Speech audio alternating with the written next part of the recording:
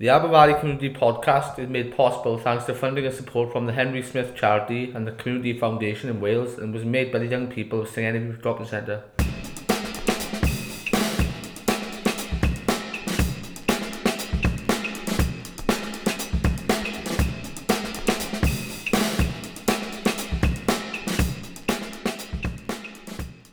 Hi and welcome to the podcast. Today we'll be interviewing Richard Gator, a PhD student from Cardiff University. But before we conduct the interview, we have some important information about summer activities based at Cardiff. We have a busy August coming up with workshops from the Mess Up the Mess, who aim to improve the young children's confidence through drama. We also have several animation workshops, trips to Taff Valley Activity Centre, drama and tie-dyeing. Please pop in the SIC to register your interest and speak to staff to find out what date activities are set to take place.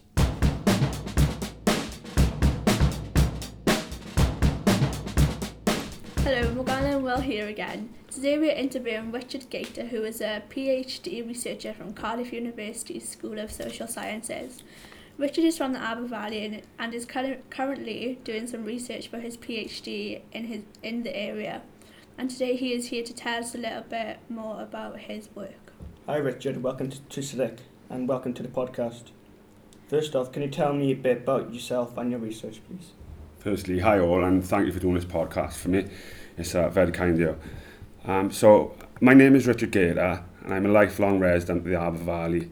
I'm slightly active in the community, not as active as yourselves and others that do a great job, but I do help coach St Genevieve youth, a role that I particularly enjoy.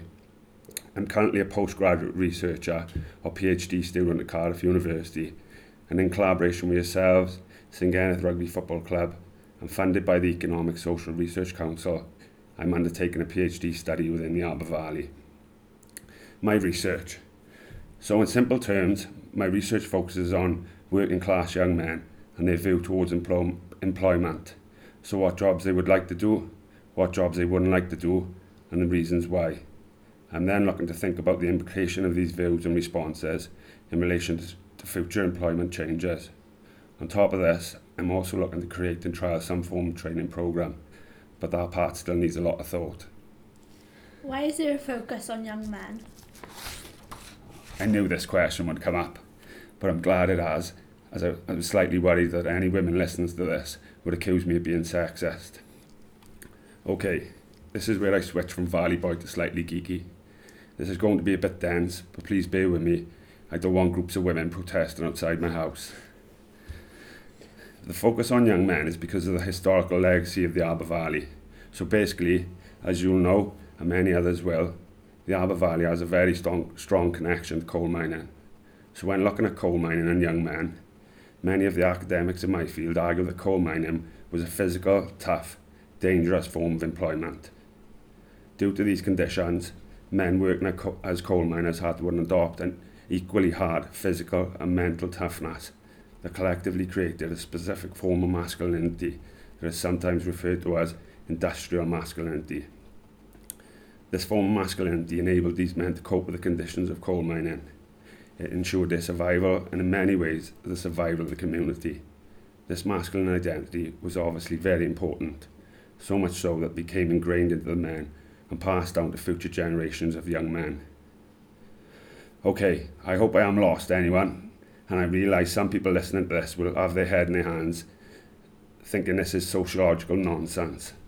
But in my field of research, many academics suggest that the inheritance of this form of masculinity leads young men to reject education in favour of manual work.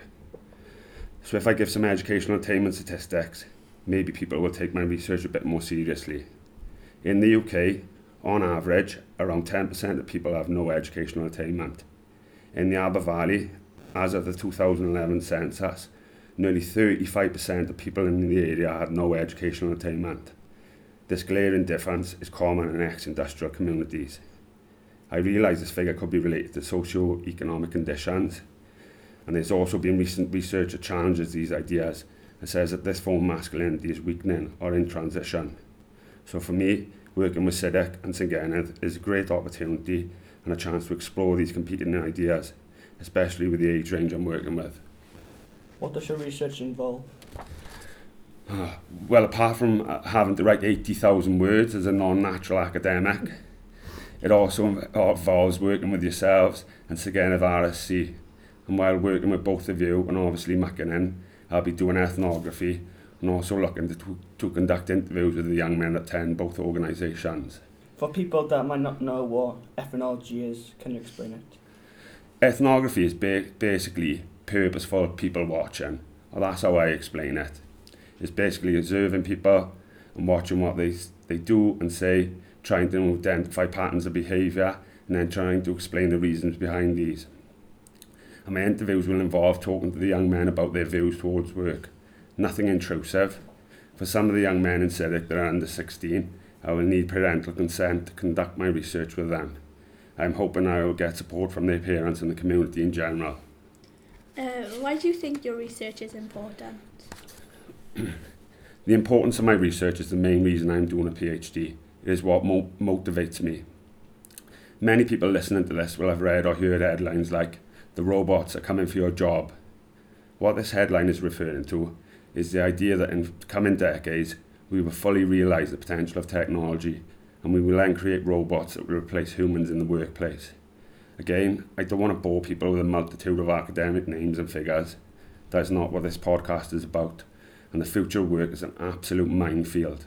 But these ideas are often linked to two academics called Frey and Osborne, and their research suggests that 35% of UK jobs will be lost due to automation by 2030. And many of the jobs affected will be manual forms of employment, the kind of jobs that many people in the Aber Valley are employed in. As I said though, the future of work is a minefield. This figure is highly contested and there is much lower figures out there, and even the idea that automation will increase jobs. So taking that part out of it, the Welsh Government often focuses on the idea of upskilling people for jobs, basically providing people with education and training. But what I find slightly odd is the fact that we have very little research in Wales relating to people's views towards work. So we're basically focusing on upskilling people without really taking into account what jobs they want to do. What's the overall aim of your research? I want to give people in the Aber Valley and areas like it a voice. Let's find out what young men really want to do for work and try a different approach to employment. Ultimately, I would love for my work to help inform Welsh Government policy and employability. I believe my research is important.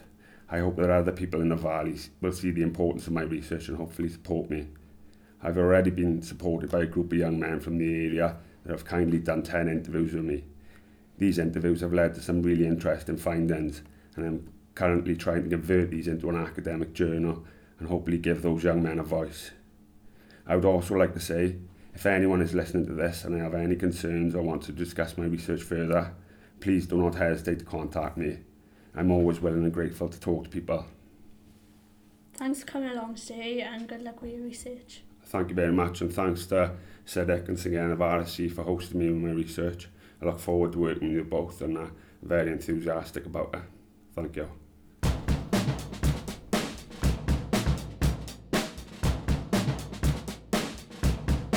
That's it for today. Don't forget to follow us on social media @officialcivic. And email us at civicinfo@gmail.com.